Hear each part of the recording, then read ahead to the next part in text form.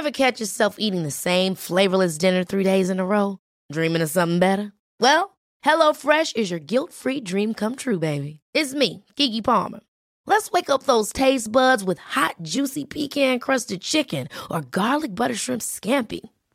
Hello Fresh. Stop dreaming of all the delicious possibilities and dig in at HelloFresh.com. Let's get this dinner party started.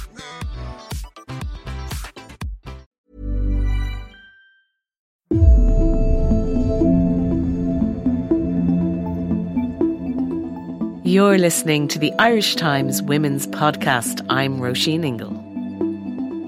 On today's show, I'm going to be talking to Helen Deely of the HSE about My Options, the abortion information service which went online on January 1st when the abortion legislation finally became law. I can't believe I'm saying that. It still sounds quite amazing. But first, our co-producer Jennifer Ryan has joined me in studio to talk about an exhibition currently taking place at EPIC, which is the Irish Emigration Museum at CHQ in Dublin. Jennifer, the exhibition is called Blazing a Trail and it sounded right up our street. Mm-hmm. So you went along. What's it all about? Yes, Roisin, it's called Blazing a Trail, Lives and Legacies of Irish Diaspora Women. And as you mentioned, it's running at EPIC, which is the Irish Immigration Museum, and that is at CHQ in Dublin. And that will run until January 18th. And what this exhibition is doing is it's celebrating 21 pioneering Irish diaspora women of the 19th and 20th centuries. And you might have heard of some of them, you mightn't have heard of others, but they all blazed a trail in a wide range of fields. And it's a collaboration between EPIC and Her Story, who we featured heavily on this podcast a couple of years ago when they started up, and the Department of Foreign Affairs and Trade. Some of the Irish women featured include the designer and architect Eileen Gray, computer programming pioneer Kay McNulty, poet, mystic and trade unionist Eva Gore Booth. What a great job list there. Tennis champion Mabel Cahill. I mean, I love Mabel Cahill. She's someone I only heard of very recently. I think it's amazing. Her story is great, actually, and there's lovely artwork to go with it as well. And also the medical missionary sister, Dr. Maura Lynch, and I love this one, Most Dangerous Woman in America, Mother Jones. And Dr. Angela Byrnes, who I met over there, she is the Department of Foreign Affairs and Trade historian in residence at EPIC, and she's the curator of Blazing a Trail, and she kindly gave me a guided tour of the exhibition. And I started by asking her if she thinks that women like those in Blazing a Trail, who've been written out of history for so long, are now beginning to get the recognition that they deserve. I think they're starting to. I mean, part of the problem was that academic historians for the last 40 years were working on these women, but it wasn't kind of trickling out from the university walls to a wider audience. And I think we're in a space now where learning is more accessible, and I think with social media and everything, and there's been a flourishing of public events, I think more than ever, free public exhibitions, talks and so on. There seems to be something happening in Dublin every week, and I just think we're in a really good time now where people are thirsting for more information about this stuff, and in many ways the information is more accessible than ever, and academics are being enabled in new ways to kind of spread the news further than they have been in the past. Do you think there's a change as well in public consciousness about women in history and the role that they played because of a shift in societal attitudes towards women's rights as well? Yeah, absolutely. And I think, women at least are desperate to celebrate their foremothers, and I think that we can all find, be that through our own family story or our own experiences, professionally or personally in our private lives, we can find so much in their stories that resonates with us. When I hear about how Professor Kathleen Lonsdale was enabled to be an academic because she had one senior professor who took into account her need to pay for childcare when he was negotiating her salary as his research assistant. That was so forward-thinking, and that was 60, 70 years ago. And that really resonates with me as a woman in academia. There were allies who helped these women as well get to where they were, be they colleagues or family members or other supporters. And I think that resonates strongly today as well, because we still need that allyship. We still need people around us to help us, and be that with childcare or whatever it might be. The stories are really inspirational. I think one of the kind of sad things is the continuation of the themes actually over a long time. How many women are featured in this exhibition? We may as well walk on a little bit more actually. So we're looking at sport here and humanitarianism. Is there anyone here that their story speaks to you? So you asked how many women are in the exhibition. There's 21 and they're in 6 different areas of work. I have a big place in my heart for Sister Dr. Maura Lynch. She just died over a year ago. She was only in her 70s and she transformed the lives of thousands of women in Africa with her pioneering surgery in the area of obstetric fistula. And it was a condition that I knew almost nothing about before I started to research Sister Dr. Lynch.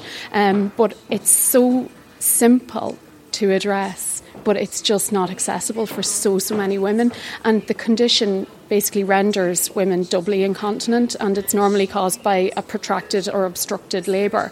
So it's a condition of poverty, and it results in these women being ostracised from their family homes and from their wider kinship groups. So she went to Uganda in the 1980s and worked there for 30 years, transforming thousands of lives, fundraised for basic equipment like lamps for her surgery by doing runs and things like that, and really kept in touch with home as well to try and effect that fundraising work. And there's a lovely quote from her. We've got it hanging in the window here. It's something like, the greatest use of a life is to create something that will outlast it, and she certainly did. That's brilliant. So apart from the stories of these women and the artwork, is there anything else we can expect in the exhibition? Yeah, as you go in the door, there is this notice board straight in front of you, and it's covered in pink post-it notes with different women's names on it. So I won't spoil it. I'll let Dr. Byrne tell you exactly what's going on there. So we thought it would be just lovely to give people a chance to engage with the exhibition and to really think about what they were seeing when they walked through it. So we left a blank panel and we just put some post-its sitting on a table with some pens, and we've asked people to nominate their history heroine. It can be somebody from the exhibition, but actually the overwhelming majority of them aren't, and people have brought their own knowledge, and we've even learned about a couple of diaspora women who we didn't know an awful lot about from the first run of the exhibition back in November. So I'll just talk you through some of them here. Some of them are absolutely gorgeous. Some of them are celebrities like Sinead O'Connor. We've Michelle Obama here. And then we have kind of mythological women like Queen Maeve. Going back in history, someone's written Grace O'Malley. Granuaile is there twice, actually.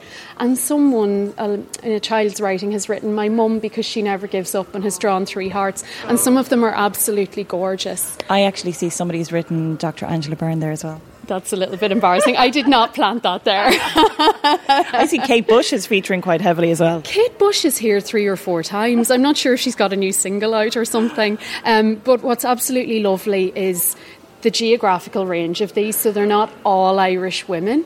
And I think as well, these are really interesting because they say something about the headlines in relation to women's issues and politics at the moment. So we're seeing names like Ivana Bacik, Nancy Pelosi, who else is here? Rosa Parks, Eleanor Roosevelt is there as well. There's a flowering of understanding at the moment about women's positions in politics and the potential that we have to effect change, and our long relationship to radical politics and social justice, which I've also tried to demonstrate in the exhibition with including people like Elizabeth Gurley Flynn and Mother Jones and so on. So I think it's lovely that people are starting to see that long genealogy now and to feel somehow part of that longer story.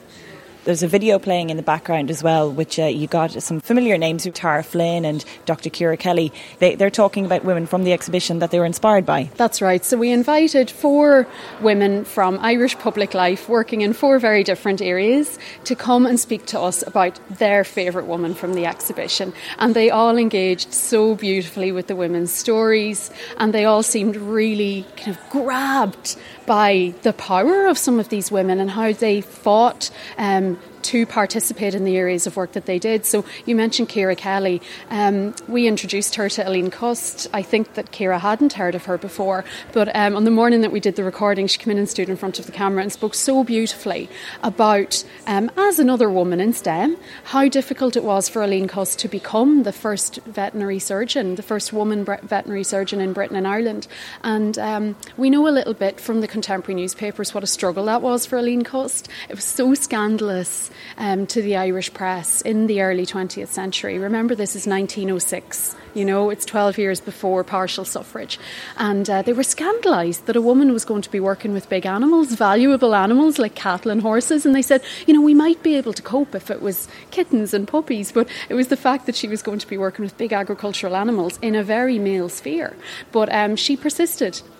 And she ended up being very well loved in Roscommon and East Galway, where she worked. Before getting in her car and driving to the Western Front in 1915 to volunteer with the Veterinary Corps to care for the tens of thousands of horses who served us in the First World War. So the exhibition is running until January 18th. So can you explain to listeners what to expect when they get here and if we can expect to see it pop up other places? It will travel to other locations. So because we're working in collaboration with the Department of Foreign Affairs, it's going to travel around at least 20 Irish embassies worldwide in 2019, which is just wonderful in all corners of the world. The exact venues haven't been announced yet, but do keep an eye out for that. And when people come to visit the exhibition, I think first of all what they can expect to see is something that is visually delightful. And we were really lucky to get on board the artist Jabush Kariko, who has worked with the Herstory Project in the past and who produced for us 6 original portraits of his 6 favourite women from the exhibition. And we have free commemorative postcards with those portraits to give to visitors as well. So you'll be visually delighted with the lovely graphic design as well by Joanne Byrne and Heather Dowling. And then you can expect, I think, to be moved by some of the stories and to be entertained by others. And I think that every woman, and hopefully many men who will visit, will find themselves jarred by some of the hard continuities in the circumstances of women in various professions, but also kind of given hope and enjoyment, really, by the stories of the allies that we've also tried to pick out who helped these women achieve what they did. Oh, there's some great stories there. And just remind listeners where it is and how long it's running for, because it sounds like something that everyone will want to go to. Yeah, and it's a really nice thing to just pop into, I think, because it won't take you too long, and it's quite a small exhibition, but there's a lot going on in there. And it'd be nice to take the time to read the stories. And if you're interested, so it's running at the Epic Museum, which is at the CHQ building in Dublin until January 18th, so get it while it's still there. But it is a travelling exhibition, as Dr. Byrne mentioned in that last clip. So if you're living abroad and you'd like to see it, do keep an eye on the Epic website and on Twitter too to find out if it might be coming to your city. Yeah, I have to confess a terrible thing that I haven't been to Epic yet, but this is the one, and there's been loads of great things on it, but this is the one that's going to finally make me cross over the river there. Good. It's just 2 minutes from this It's a beautiful building office as well. Yeah, it's amazing. It's a great facility, and there's lovely places to go and have coffee afterwards as well. So we'll be going. Thanks very much, Jenny, for that. Now, abortion law came into effect from January 1st, and we have spoken so much on this podcast fighting for that law to be there. So the fact that it's finally here is kind of momentous. And this is the first time on the podcast we're going to be talking about abortion since it's legal. So a big deal for us, and I know for many, many of you listening.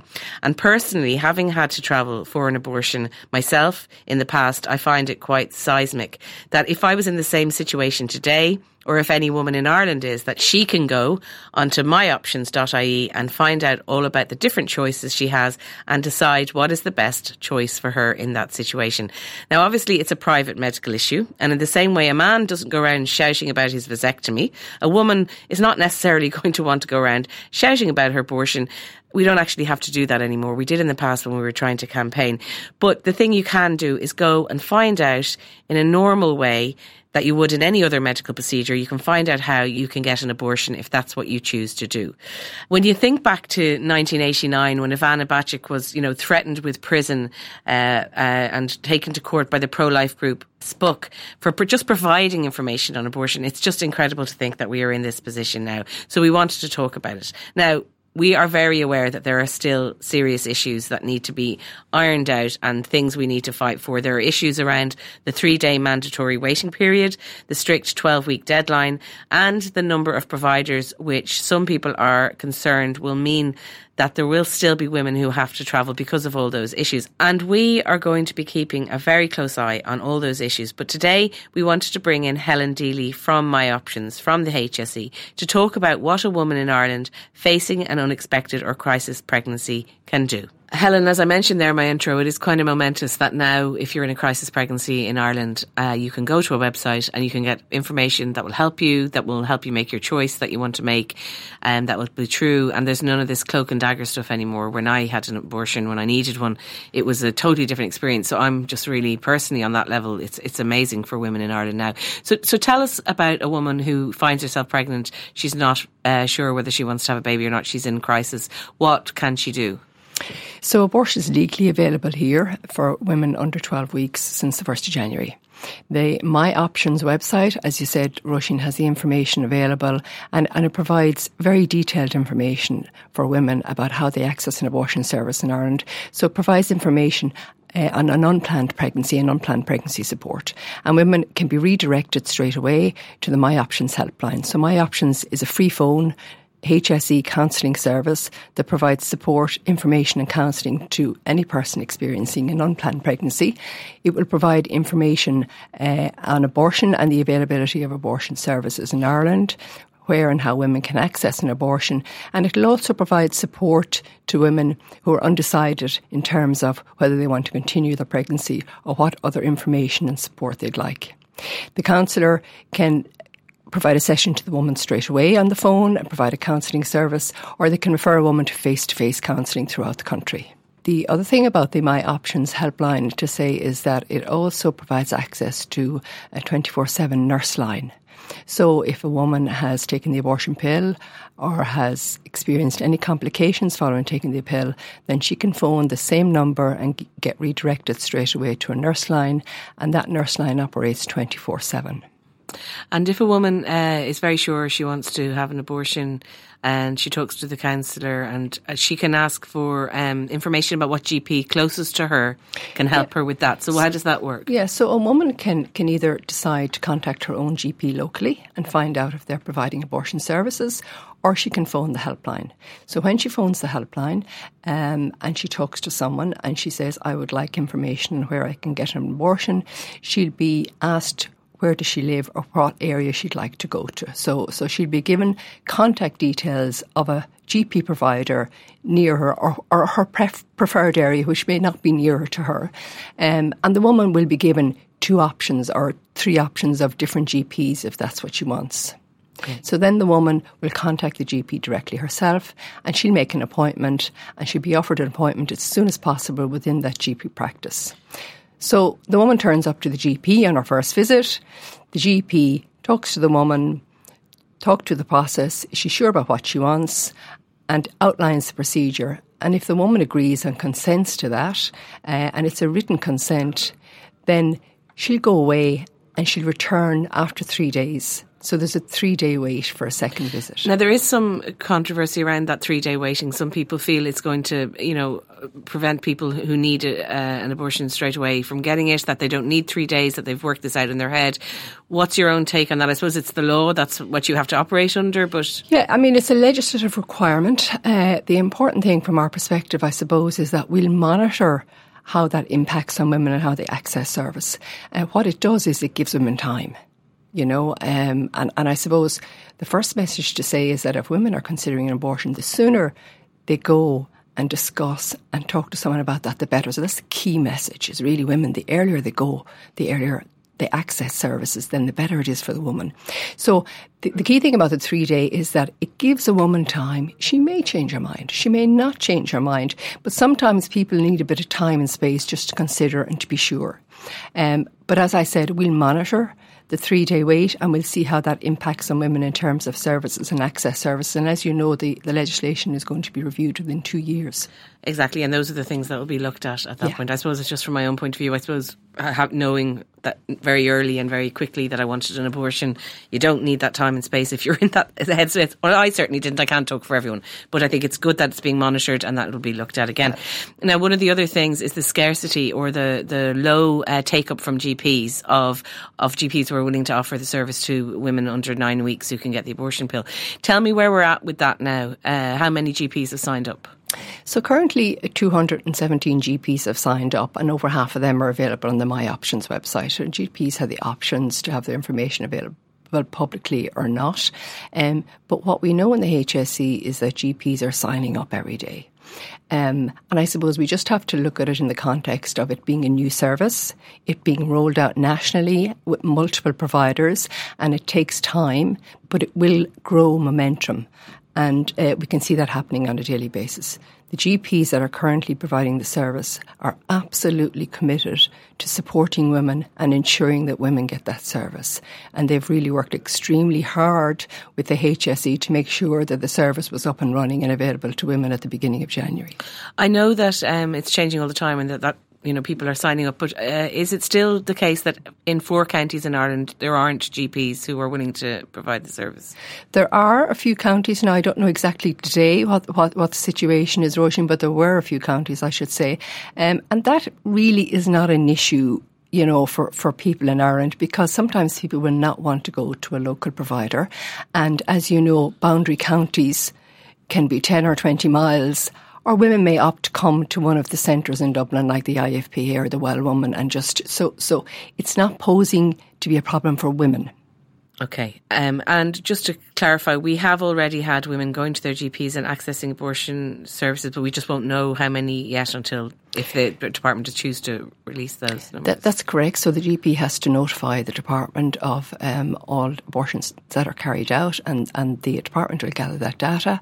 The HSE will monitor that data over time, and we look at trends, and it's about providing support and services to women, so that data will be important down the line for us. Now, Paul Cullen wrote an article in this newspaper where he was very critical of the rollout of the service, and he had many different issues, but he talked about it coming in too soon and that he called it a box ticking exercise. From your own point of view, do you feel is any merit in what he's saying? I have to say that, I've been working with the HSE, my colleagues in the HSE, numerous of them with the ICGP, the Institute of Obs and Gynae, with other contracted service providers for the last number of months, and everybody has worked extremely hard to try and get abortion services up and running for the beginning of the year. It was never going to be perfect or ideal, but we're dealing with issues that arise on a daily basis. Everybody is trying to facilitate women to access abortion services, and the momentum is growing, and it's growing on a daily basis. So it may not have been perfect, but it may never have been perfect, no matter when it started. Yeah, and I should say he isn't critical of the HSE staff as such. He's more talking about it from a governmental level, I think, that he feels it was brought in too quickly. And that has been something other people have said too. But we are here and it's being provided. So is there anything you can give us in terms of, any feedback at this point? Are you getting kind of feedback from women, or is there anything on that level that you can talk to us about? Well, we know that the My Options helpline has been busy, and we expected it to be busy because, we anticipated that women would wait rather than travelling to England. So that seems to be the surge at this stage. The numbers are beginning to level off now that we're just over a week into providing the service. And we also know that GPs are completely committed around the country to providing the service. So GPs are working, their surgeries are staying open, they're providing the service to women, and we're all working in terms of trying to iron out any little problems that may arise. I suppose we haven't come across any issues, but we would say, that people should have patience. If they're having difficulty get through to the helpline, leave a message, they'll get a call back.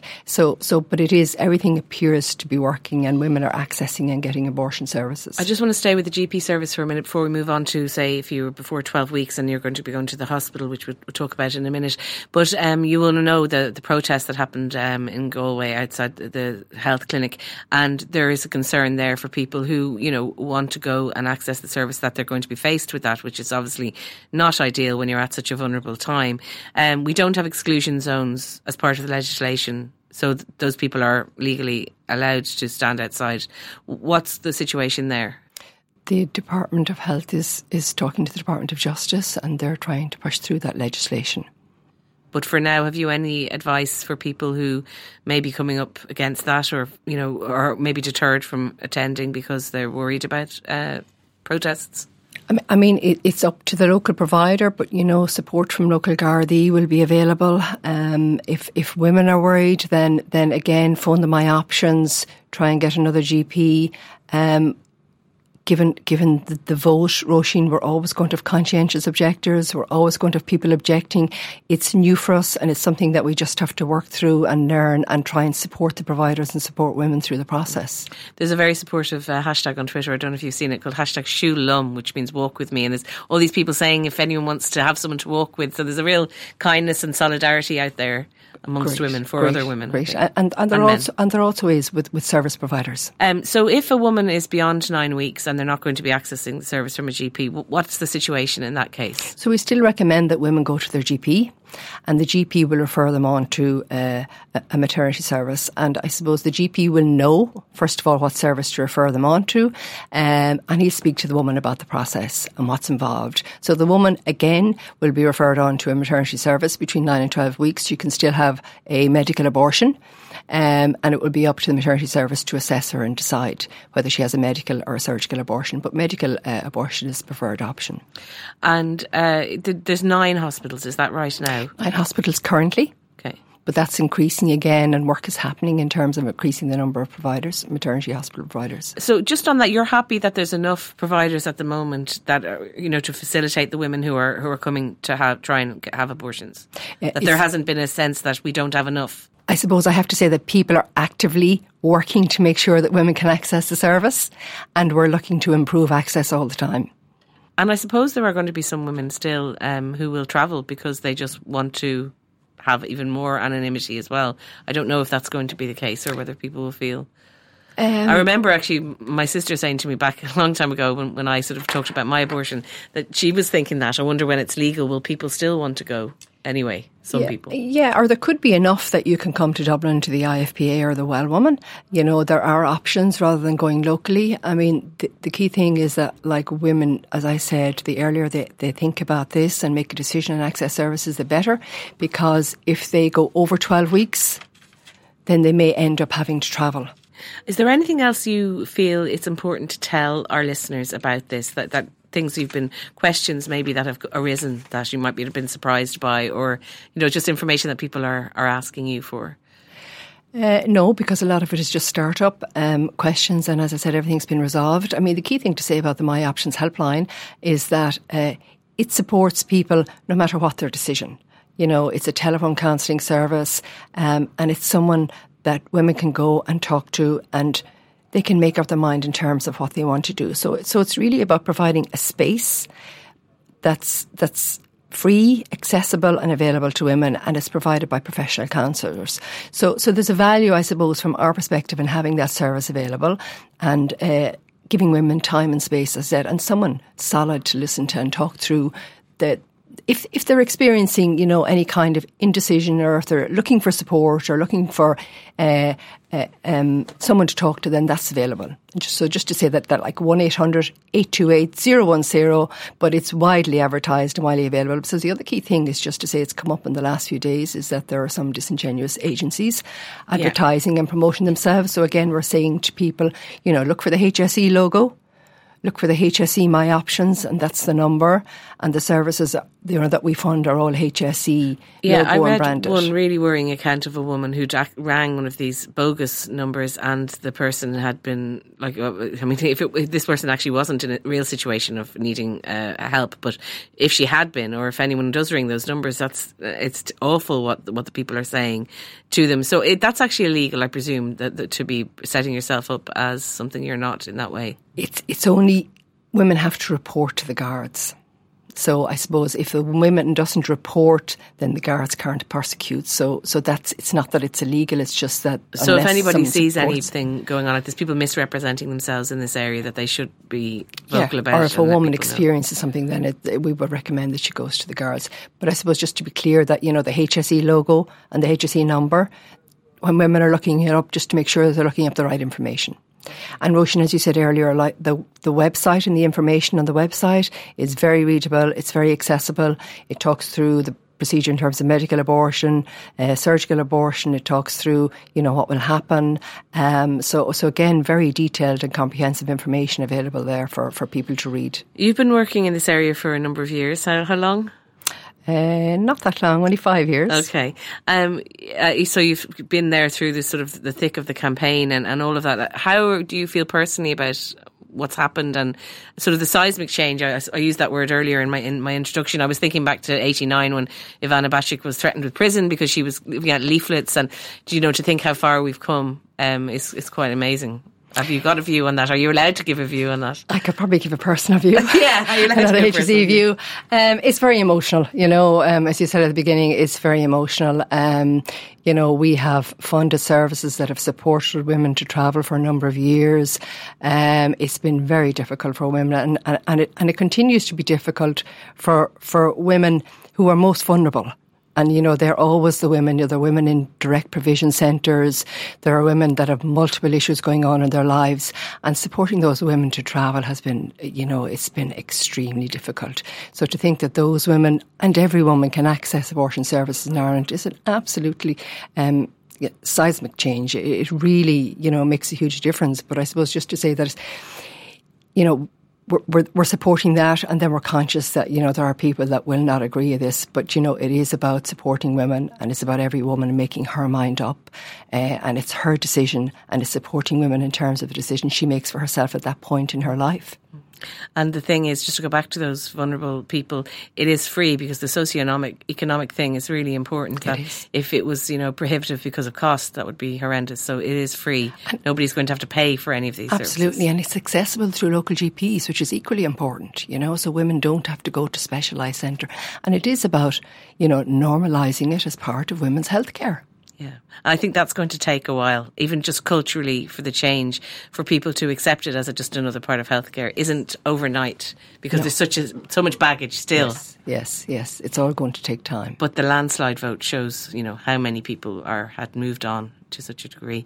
We've spent a lot of time and many years on this podcast talking about this issue in, such a difficult way. It was challenging, and it was often very dispiriting, a lot of anger, a lot of gnashing of teeth and all that kind of thing. So it is really nice, I have to say personally, Helen, to have a discussion about this that is the kind of discussion we'd been wanting to have. Yes.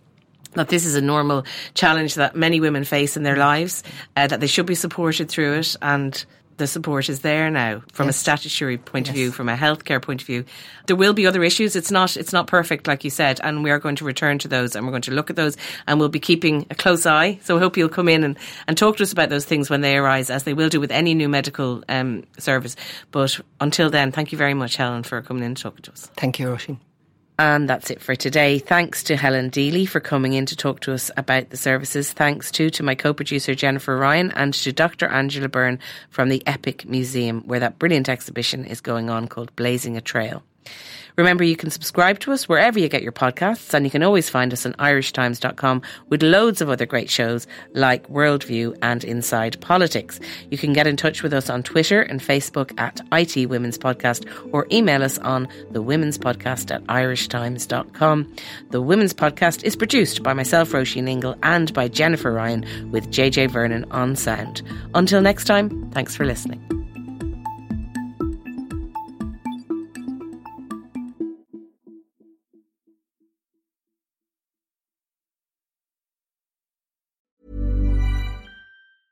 Ever catch yourself eating the same flavorless dinner 3 days in a row? Dreaming of something better? Well, HelloFresh is your guilt-free dream come true, baby. It's me, Keke Palmer. Let's wake up those taste buds with hot, juicy pecan-crusted chicken or garlic butter shrimp scampi. HelloFresh. Stop dreaming of all the delicious possibilities and dig in at HelloFresh.com. Let's get this dinner party started.